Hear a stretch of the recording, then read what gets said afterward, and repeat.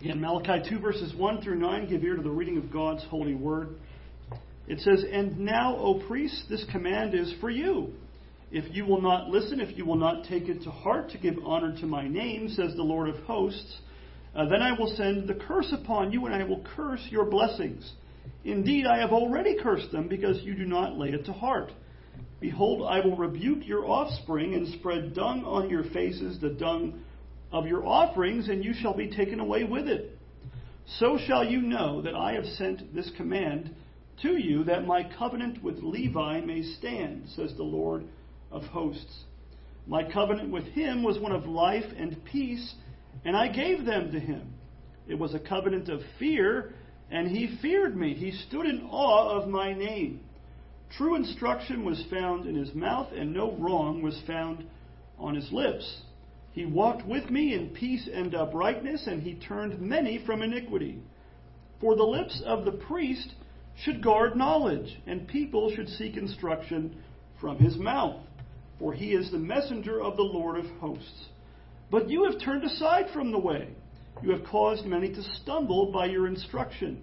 You have corrupted the covenant of Levi, says the Lord of hosts, and I will make you despised and abased before all the people, inasmuch as you do not keep my ways, but show partiality in your instruction."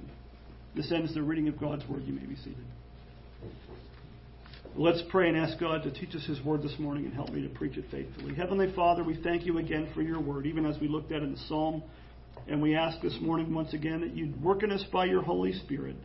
Give me grace to preach your word faithfully and clearly. And we pray that you might work in us by your Spirit and give us eyes to see and ears to hear great things from your word, that we might be doers of the word and not hearers only, deceiving ourselves. Give us grace to understand and take to heart and apply what we hear this morning from your holy word. For it's in Christ's name that we pray. Amen. Well, if you were here last Sunday, you might be saying to yourself, didn't we already do this passage? We seem to be preaching the same passage over again. That's not a typo. It's not an accident. I forget lots of things, but I didn't forget that. But we looked at this passage, the same verses 1 through 9 last Lord's Day, and we saw there that the Lord, through Malachi, had a warning for his priests. He had a rebuke of the priests who served in the temple in Malachi's day, that recently rebuilt temple after the Babylonian captivity. And we saw then that the priests, and you can see it in chapter 1 as well, if you read that on your own, the priests had been unfaithful in carrying out their ministry in the temple. Not only in the way that they allowed sacrifices that were defiled to be offered there on the altar, but also in failing to teach the people the Word of God. You know, I know for myself, I won't speak for all of you, but when I think of my Old Testament and I think of the priesthood, and not without reason, the first thing I think about basically is the offerings, the sacrifices, the animal sacrifices that were done in the Old Testament. But here in this text, we learn very explicitly that you could say their main job, like, you know, we often talk about the three offices of Christ, the prophet, priest, and king, and how those offices find their basis in the Old Testament. And we kind of generalize, maybe overgeneralize what those offices do, what their functions are. And so we say that Christ, as our priest, you know, if you read the Shorter Catechism, you'll see this kind of thing. As our great high priest, he offered up himself as a spotless lamb to pay for our sins. He intercedes for us before the Father at all times. So the priest, that we always say, the priest represented, or represents in Christ's case, his people before God. The prophet, we say, conversely, but not unrelated to that, represents God to the people. And so the prophet is the mouthpiece of God. He speaks forth God's word to his people. The Puritans, William Perkins and others, they actually likened preaching in our day to prophesying. Not telling the future, but proclaiming God's word. That's the essence of what prophecy is. It isn't always telling the future. It isn't really mostly telling the future. It's speaking God's word to God's people. But here we see in Malachi, especially here in our text, that there's a little bit of overlap. That the priests weren't just to be up there doing things. They were to be teaching the people God's word. The sacrifices weren't unimportant, right? But they were to teach the people God's word and God's ways. And these priests had failed, as many do in our day in the pastorate, failed to teach God's word to his people faithfully. And so the Lord, what he does in the text we looked at again last week in verses 5 through 7, he reminds them of Levi. He says, here's what you're not doing. Remember Levi. He served me faithfully. I'm paraphrasing. And here's what Levi's ministry was like. And he sums up the ministry of the priests in verses 5 through 7. And in verse 7 in particular, he says it's a matter of guarding. It says the lips of a priest should guard or preserve knowledge. Look at verse 7 again. We're going to focus most of our time on verse 7 this morning. He says, for the lips of a priest should guard knowledge or preserve knowledge, and people should seek instruction from his mouth. Why? For he is the messenger of the Lord of hosts. That's his job. That's, in a lot of ways, the job of a pastor or minister today. A messenger of the Lord, not giving, as a pastor, I'm not supposed to give you my opinion. I'm supposed to give you what the Word says. And, the old courtroom language, the truth, the whole truth, nothing but the truth. That's supposed to be what preaching of the Word is. It shouldn't be mixed with my own anything. Neither should anybody else's preaching be mixed in that way. And so I think in a lot of ways, verse 7 is the key verse in our passage. And so I thought it would be good for us to not quite rush through it so fast, but to spend one more Sunday today, Lord willing, drawing out some more of the implications of that verse for our lives. And we saw last Sunday, if you were here, that we focused most of our attention on the responsibility of the ministers of the gospel, at the implications of this text for us, for people like myself, Rob, and others who ought to teach God's Word. We are called to teach God's Word, to walk with God, and so teach not only by word but by example. That's the hard part in some ways. And also, verse 6 says that Levi, and so should a pastor today or an elder today, turned many from iniquity. The result of his studying and teaching, preserving knowledge, the result of his walking with God in uprightness and peace, the end result of that and the goal of that in some ways is to turn many from iniquity. It's an evangelistic aspect to the ministry, isn't it? And so what I'd like us to look at this morning in this same passage, and especially in verse 7, has to do with what it has to teach us, not just about the way ministers are to do their jobs according to God's Word, but what does this passage have to teach each of us about what every believer in Jesus Christ, how we all of us ought to view the ministry of their pastors and elders and the Word of God and the ministry of it in church. And so really what verse 7 I'd like to look at today is to find out, what does this passage have to say about you in relation to the ministry of the Word? I'd like that to be what you think about as we go through this text again this morning. What does verse 7 in particular, but the whole passage, have to tell you? We're sort of reverse engineering the passage. Not only what is the pastor to do, what are you to do as a believer in relation to the ministry of the Word? Now, we're certainly told in verse 7 that the priest, that's in the Old Testament, and the pastor in the New, or the elder in the New, is to guard or preserve knowledge. But that same verse also has instructions, I think, for the people, doesn't it? What does it say there at the end? People should seek instruction from his mouth. That's the other side of the coin. It's almost the same side of the coin in some ways, of the priest's lips preserving knowledge. If he's preserving knowledge, they should be able to do what? Seek knowledge, seek instruction from his mouth. That should be the goal of listening to the preaching and teaching of the Word on the Lord's Day. This has a lot to tell us, I think, about how we are to approach the preaching and teaching of God's Word in the church. What should you be doing as a believer when you sit under the preaching and teaching of the Word of God every Lord's Day from week to week? And as you sit and listen and attend upon the preaching of the Word, what do you look for in the preaching that goes on in the church from one Sunday to the next? Are you looking for the right things in the preaching of the Word? That is a key thing to do as you sit here from week to week listening to the preaching and teaching of God's Word. And so the first thing I'd like us to look at this morning briefly is, in that regard, is we need to make sure that we are seeking the right things in the preaching of the Word of God. Because many don't. Many, we're not talking about people that sit at home, that don't go, or that give no mind to the preaching. Those who are listening to the preaching from week to week, in and out, one Sunday to the next, some do not seek the right things from the preaching of the Word of God.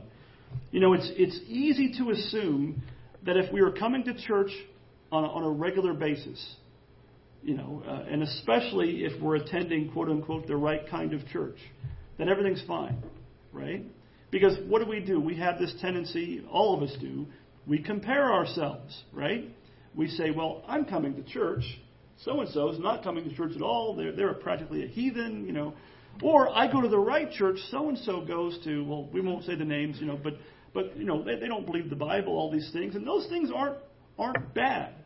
To notice those things, they're not wrong as far as it goes, but it's not really good enough. It's all too easy to assume that if we are regularly attending worship and even listening to the sermon, that all is well. That's really not the case at all, is it? You can listen to sermons every week and have no benefit from it. And not just because the sermon is bad, right, at times. In our text, in Malachi 2, the assumption is that the people, they weren't staying home. They were coming to church, so to speak. They were coming to the temple. They were offering sacrifices. They were listening to the instruction of the priests. But they weren't being taught the law of God faithfully. And the results, if you think about them thoroughly, the results were catastrophic. This was no minor thing. This brought great harm to the people of God in Israel in their day. As we're going to see as we go through the rest of the book, and maybe this afternoon, if you have time after lunch or something, it's a very short book, 4 chapters, and chapter 4 is very brief. You can read Malachi in one sitting multiple times without getting tired. You'll notice most of the things he brings up in the rest of this letter, the rest of this book, have to do with the moral failings of the people of God. He starts with the priests, but he doesn't stop there. He goes to the people as well, and God was not pleased, and God sent chastisement for the wickedness of his people, for their unfaithfulness in worship and all kinds of other things, even in their marriages. There's a whole section there on marriage and marrying unbelievers and things. We'll get to that when we get there. And so not everybody who comes to church from one Sunday to the next is seeking after the right things. Again, it's easy to think that we are. Listen to Paul's words in 2 Timothy 4, verses 3 and 4. Remember, Paul's writing, we just went through 1 Timothy not that long ago. 2 Timothy as well as one of the pastoral epistles. It's Paul teaching his young protege or apprentice pastor about the ministry. Here's what you should do and why. And he says in verses 1 and 2 of 2 Timothy 4, and we'll read that later, he tells Timothy to preach the word, be ready in season and out of season and all that. And here he gives the reason.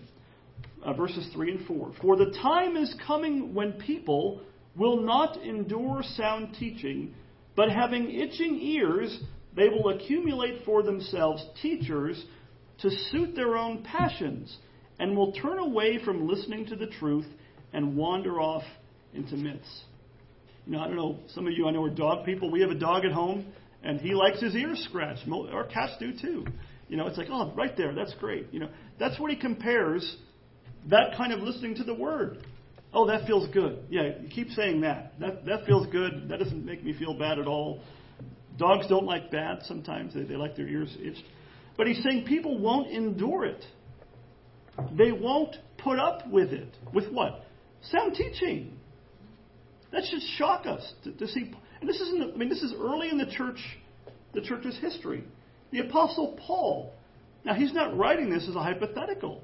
The Apostle Paul wrote this from experience and from the Holy Spirit teaching him. The time is coming. Paul saw it coming, and he saw some of the evidence of it already, when people will not endure sound teaching. They can't stand it. Paul is not here talking about people who don't go to church. He's not talking about the heathen. He's not talking just about unbelievers. He's talking about professing Christians. Just imagine the Apostle Paul. We think the Apostle Paul, he's super Christian because he's an apostle, super preacher. And in some regard, you could almost say that he was. But he dealt with some of the same rejections and things that anybody else who's ever preached has had to deal with. There are far too many professing believers in churches today that fit Paul's description there in that passage. There are professing believers who will not endure sound teaching. They won't stand for it, and they certainly aren't seeking after it. And why is that? Because in many ways, the clear teaching of God's Word to use Paul's phrase there, doesn't, quote, suit their passions. It doesn't accommodate their sins. They have itching ears. And so what does he say? He doesn't say they won't stand sound teaching, so they'll just leave and never go anywhere. No, exactly the opposite. They want all the appearance of godliness, right? He says they, quote, accumulate for themselves teachers. They don't avoid teaching. They heap it up. They accumulate for themselves teachers who will do what? Who will accommodate their sins and suit their own passions. In other words, you could say they're looking for someone who will leave them do whatever they want to do. That's really what people want. They just want to be left alone. You know, when I first came up here, I think it was Pastor Kevin who helped with our service a couple weeks ago when we were particularized. He was talking about what he had read about Ramona. I think it was him that told me that the phrase was "leave us alone." Like that was kind of the way this town was thought of in some ways, that people move here to be kind of left alone. And I think that's sort of true in some regard, not in every sense. But that's the way people approach preaching. They just want to be left alone. They just want you to preach and don't meddle. Don't say anything that might kind of get too close to home or anything like that. Well, such people will not long endure in a church where the Word of God is preached and faithfully taught. They are much like, I was thinking about it this week, it's a lot like the people of Israel during the wilderness wanderings. Remember the 40 years they spent wandering in the wilderness before they got to go in the promised land, and that generation didn't get to enter in? Remember how God fed the people for 40 years miraculously in the wilderness, in the desert? The manna. Remember, manna means what is it? So when the kids ever say, well, what is manna? Well, we don't know. It's miraculous bread from heaven. And the name of it is a hint that they didn't know what it was, right? But it was miraculous. For 40 years, Exodus 16:35 says, God fed the people miraculously with bread from heaven. There was no earthly explanation for how that showed up, and when it showed up, and when it didn't show up. Remember, if they gathered more than one day's worth on a different day, it would rot, just like that. And when they gathered on the sixth day, they gathered twice as much. God permitted that, and they had some for the Sabbath. But if they tried to go out on the Sabbath, bad things happened. They were not to go get. God was teaching them. It was a teachable moment. But He fed them for 40 years. And Exodus 16:31 says, the taste of it was like wafers made with honey. Now, I know that if you eat one thing for 40 years, it doesn't. Even if it tastes like honey, you're probably going to be a little bit grumpy, I guess. But it didn't taste bad. It's not like it was tofu from heaven, this bland, yucky, it wasn't hummus from heaven. It was honey, If I have to eat one thing for 40 years, at least to make it taste good, it's like Snickers bars or something from honey. It tasted like honey. It didn't taste bad, but they grew tired of it and they grumbled. Imagine, I always think of the gospel in this sense. Some people they don't want the gospel. They want to get saved some other way. I think of it as somebody, they're on a ship at sea. The ship capsizes. The Coast Guard rescue swimmers come and they have an orange and white life, preserver. They throw it in the water, and the person in the water is like, I hate orange. I hate orange. I'm sorry. Can you go back to your base or go back to your ship and get another? I like blue. They drowned, and nobody would do that. But they were like, I know we're in the middle of the desert, but really, this same stuff forever. Can't we mix it up a little bit? I played this morning on the way to church an old song by Keith Green, if you know who that was. And I won't sing it, but it's So You Want to Go Back to Egypt? And he was going off on all the different stuff you can make with manna. Manna pancakes, banana bread, and all this stuff, kind of making fun of it. Well, this is what the people did. They grumbled. Numbers chapter 11, verses 4 through 6, it says, Now the rabble that was among them had a strong craving, and the people of Israel also wept again. They had a habit of complaining to God and to Moses. They wept again and said, Oh, that we had meat to eat. We remember the fish we ate in Egypt that cost nothing. You were slaves, right? It cost nothing. The cucumbers, the melons, the leeks, the onions, and the garlic. But now our strength is dried up and there's nothing at all but this manna to look at. Like, it sounds kind of contemptuous, doesn't it? This manna. Like, they're longing for slavery. They're saying, oh, if we just could go back to the good old days of slavery in Egypt. They act like they had a buffet. Like it was the all-you-can-eat Disney cruise or something. You know, we had cucumbers and melons and meat. Like they cried. Remember why God saved them? They cried out to God in their misery and slavery, and God had mercy upon them, heard their cries. They craved, here's the point, they craved something other than what God was providing to sustain them. Can we have something else? We mix up the menu. And so the anger of God burned against them. And remember what he did. You know, and God is, I'm not going to say God is sarcastic, but my voice will make it sound sarcastic.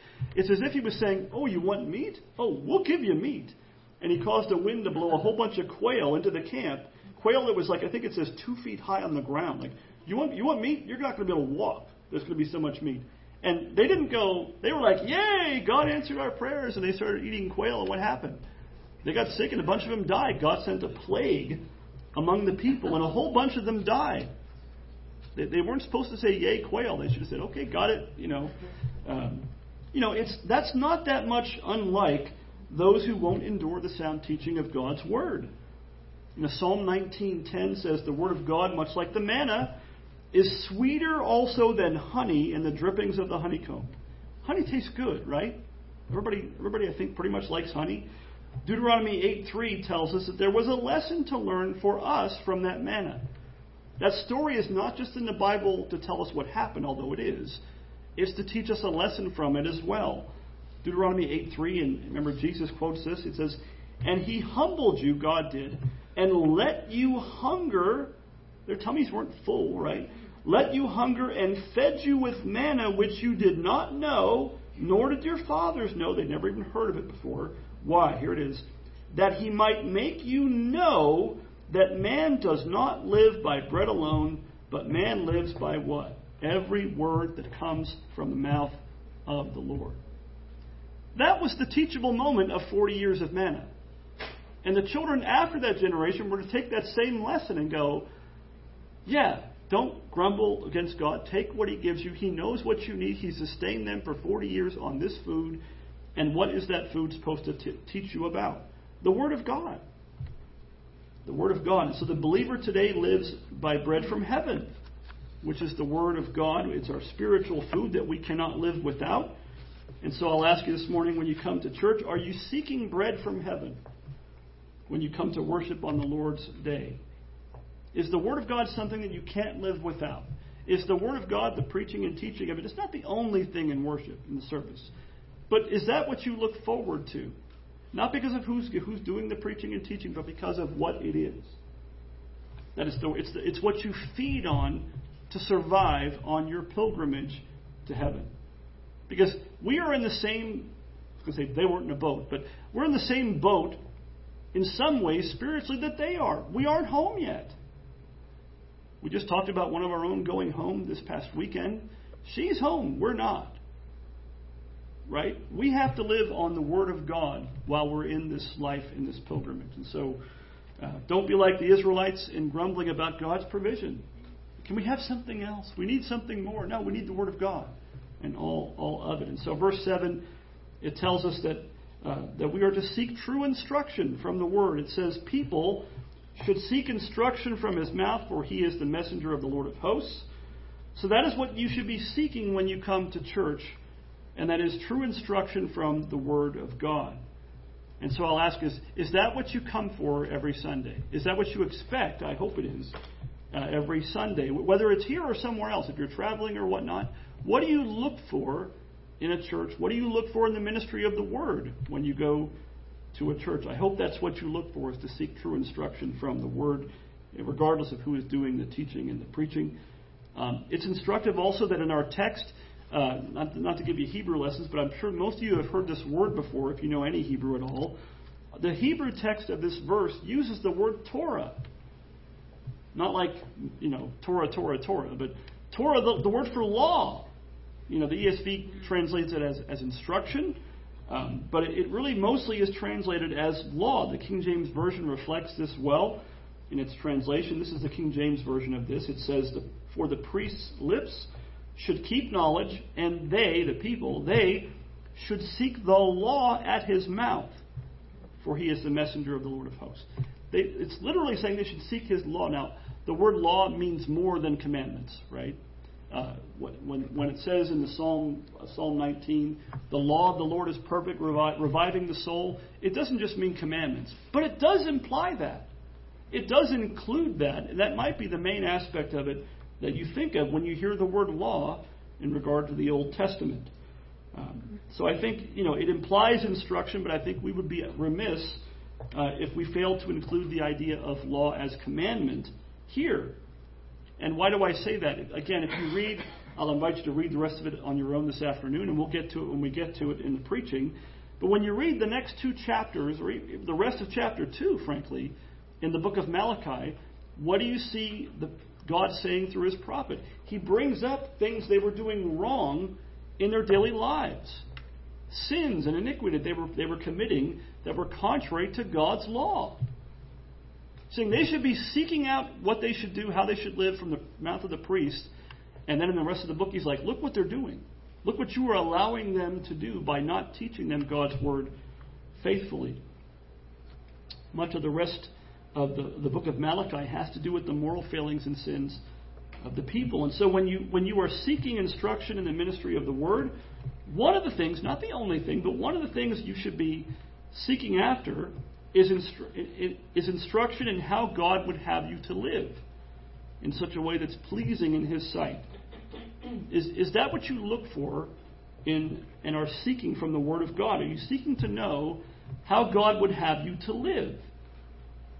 And that includes repenting from sin as much as it does serving him and doing good works out of gratitude for God's salvation of you in Christ. Remember that passage I read a little earlier in 2 Timothy chapter 4?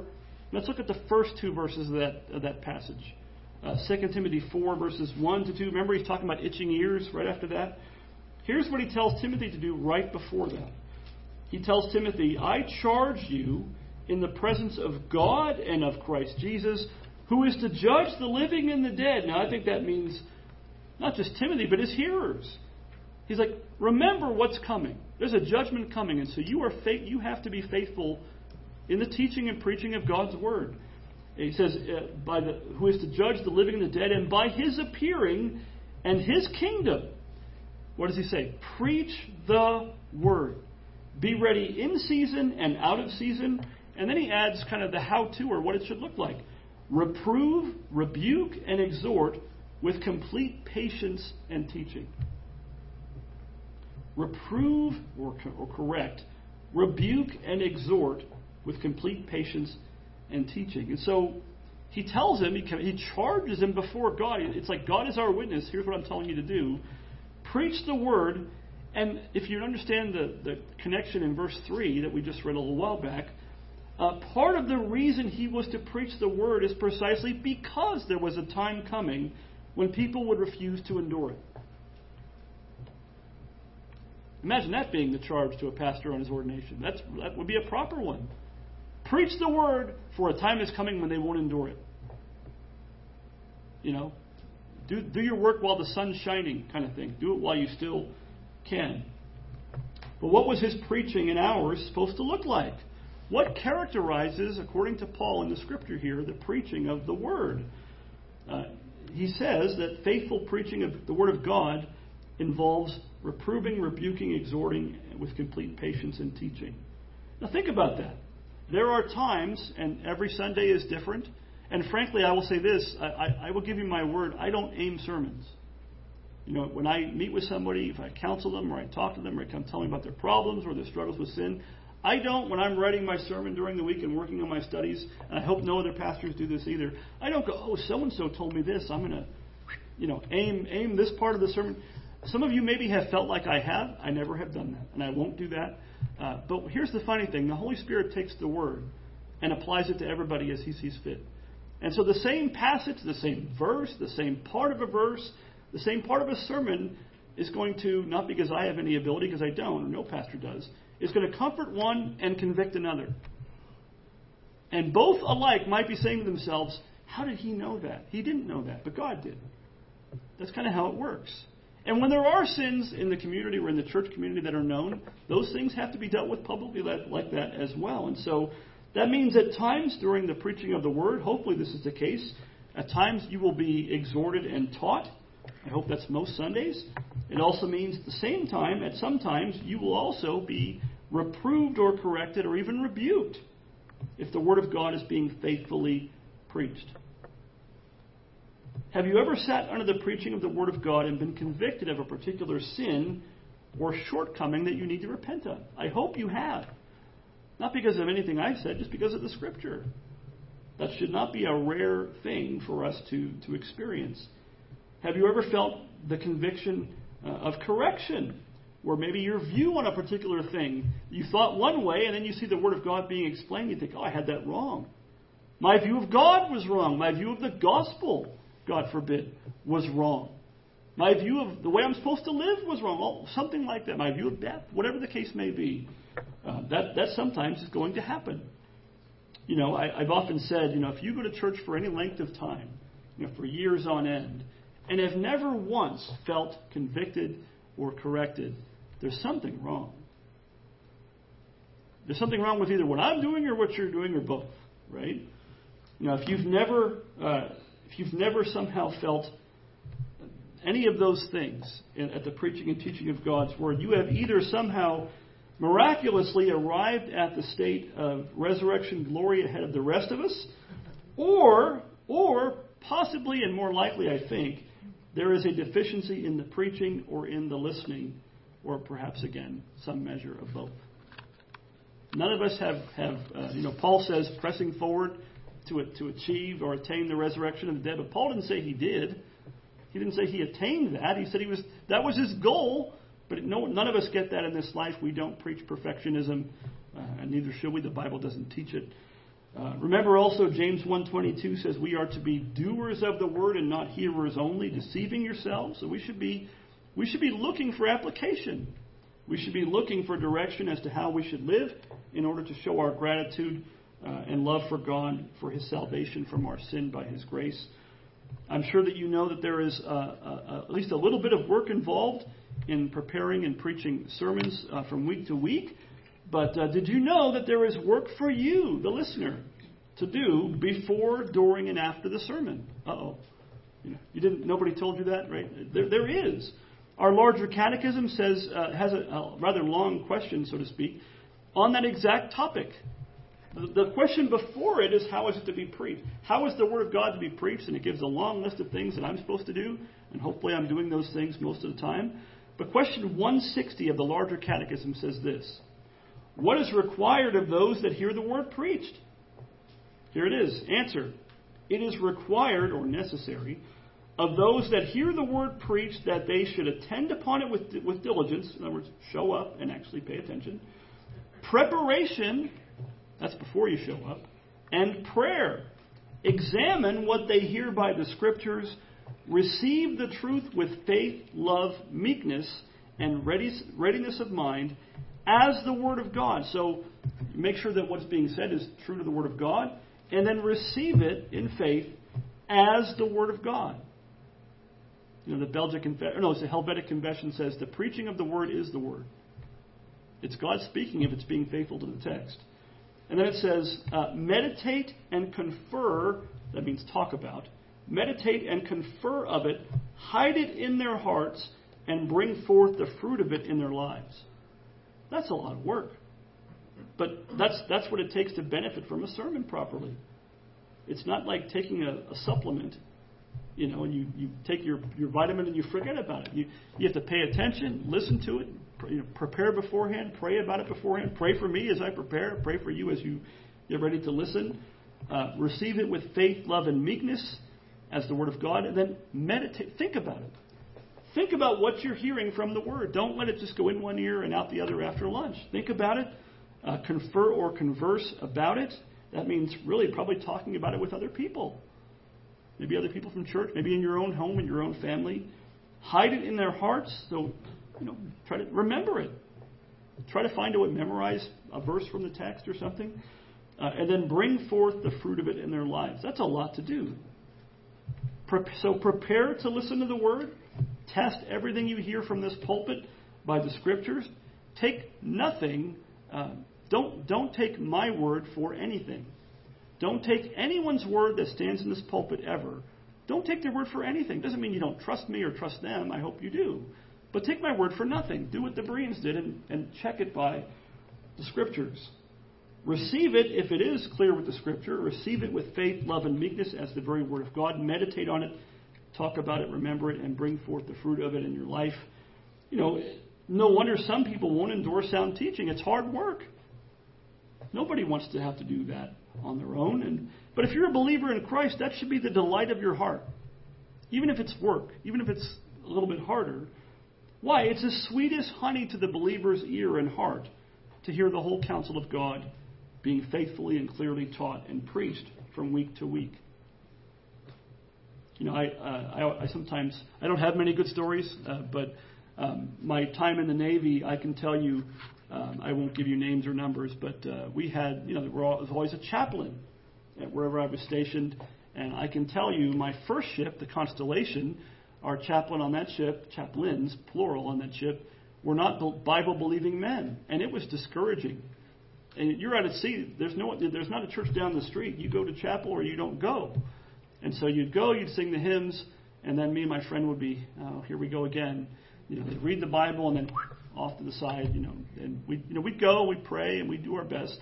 I can remember, like it was, last week, going on the Kitty Hawk, and I'm going to go to chapel, and here we go again. It's going to be, pulling teeth time. And Chaplain Scott and Chaplain Lawson, God bless them. First time I heard Chaplain Scott preach, I was looking around the room and like, he's preaching the Word. He's teaching the Word of God. I couldn't wait to get to chapel after that. We're out at sea. I was like, hey, I'm good. We've got a chaplain that's preaching us the Word of God. It was the best. That made my 6-month Westpac cruise livable. And I hope I expressed my gratitude to both of them for that, because it was a rare thing. And by God's grace, we had good chaplains on that ship. But it should be sweet as honey to the believer's ear to hear the Bible being taught. And so I'll ask, we just sang this. I didn't think of that when I was picking the hymns, honest. But day of all the week, the best emblem of eternal rest, safely through another week we just sang. Is Sunday the best day of the week to you? Might be a long day, but is it the best day of the week to you? Do you delight to hear God's Word and to think about it as it's preached in the public worship of God's church? I hope that you do. I assume that you do. And again, not because of the person in the pulpit. I hope that's never your regard for that, regardless of who it is. Even Paul himself, it's hard for us to imagine this, but Paul told the Corinthians this in 1 Corinthians 2, verses 1 to 2. He said, "And I, when I came to you, brothers, did not come proclaiming to you the testimony of God with lofty speech or wisdom, for I decided to know nothing among you except Jesus Christ and Him crucified." Paul is saying he made no claim to be some great speaker. People weren't going to print flyers and post them all over town. The Apostle Paul's coming. It's going to be awesome.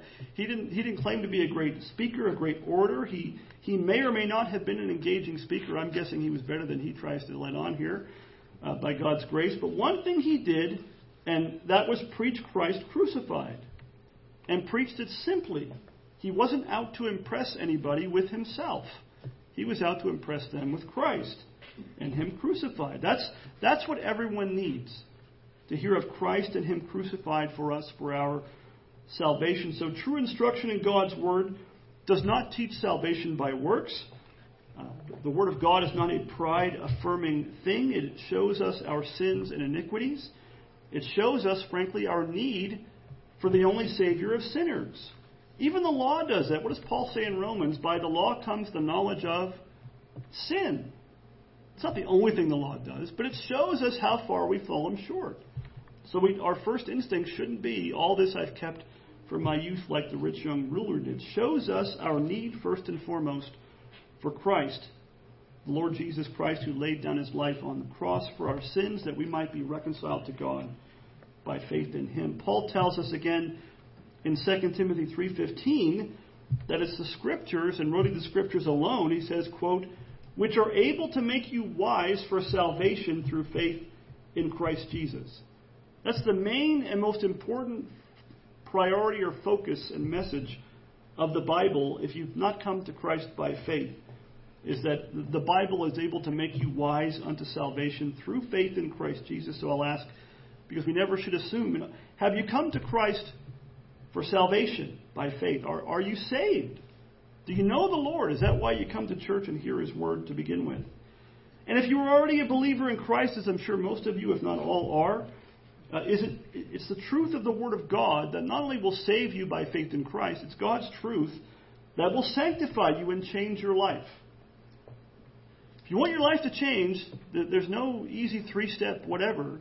It's the Word of God and the Holy Spirit working through the Word of God. John 17:17 is part of Jesus' great high priestly prayer, but in there He says and prays for us as He says it.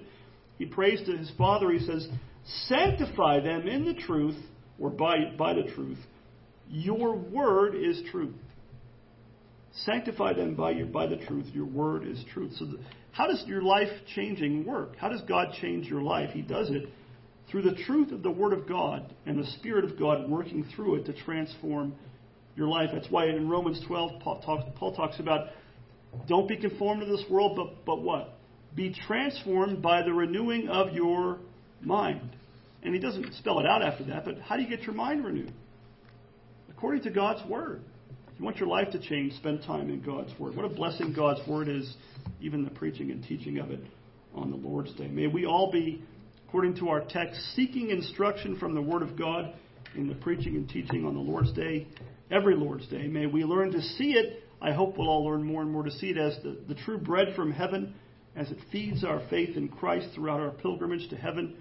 And may we never tire of hearing Christ in all the Scriptures and hearing the whole counsel of God taught in Him until we see Him face to face in glory by the grace of God. Amen.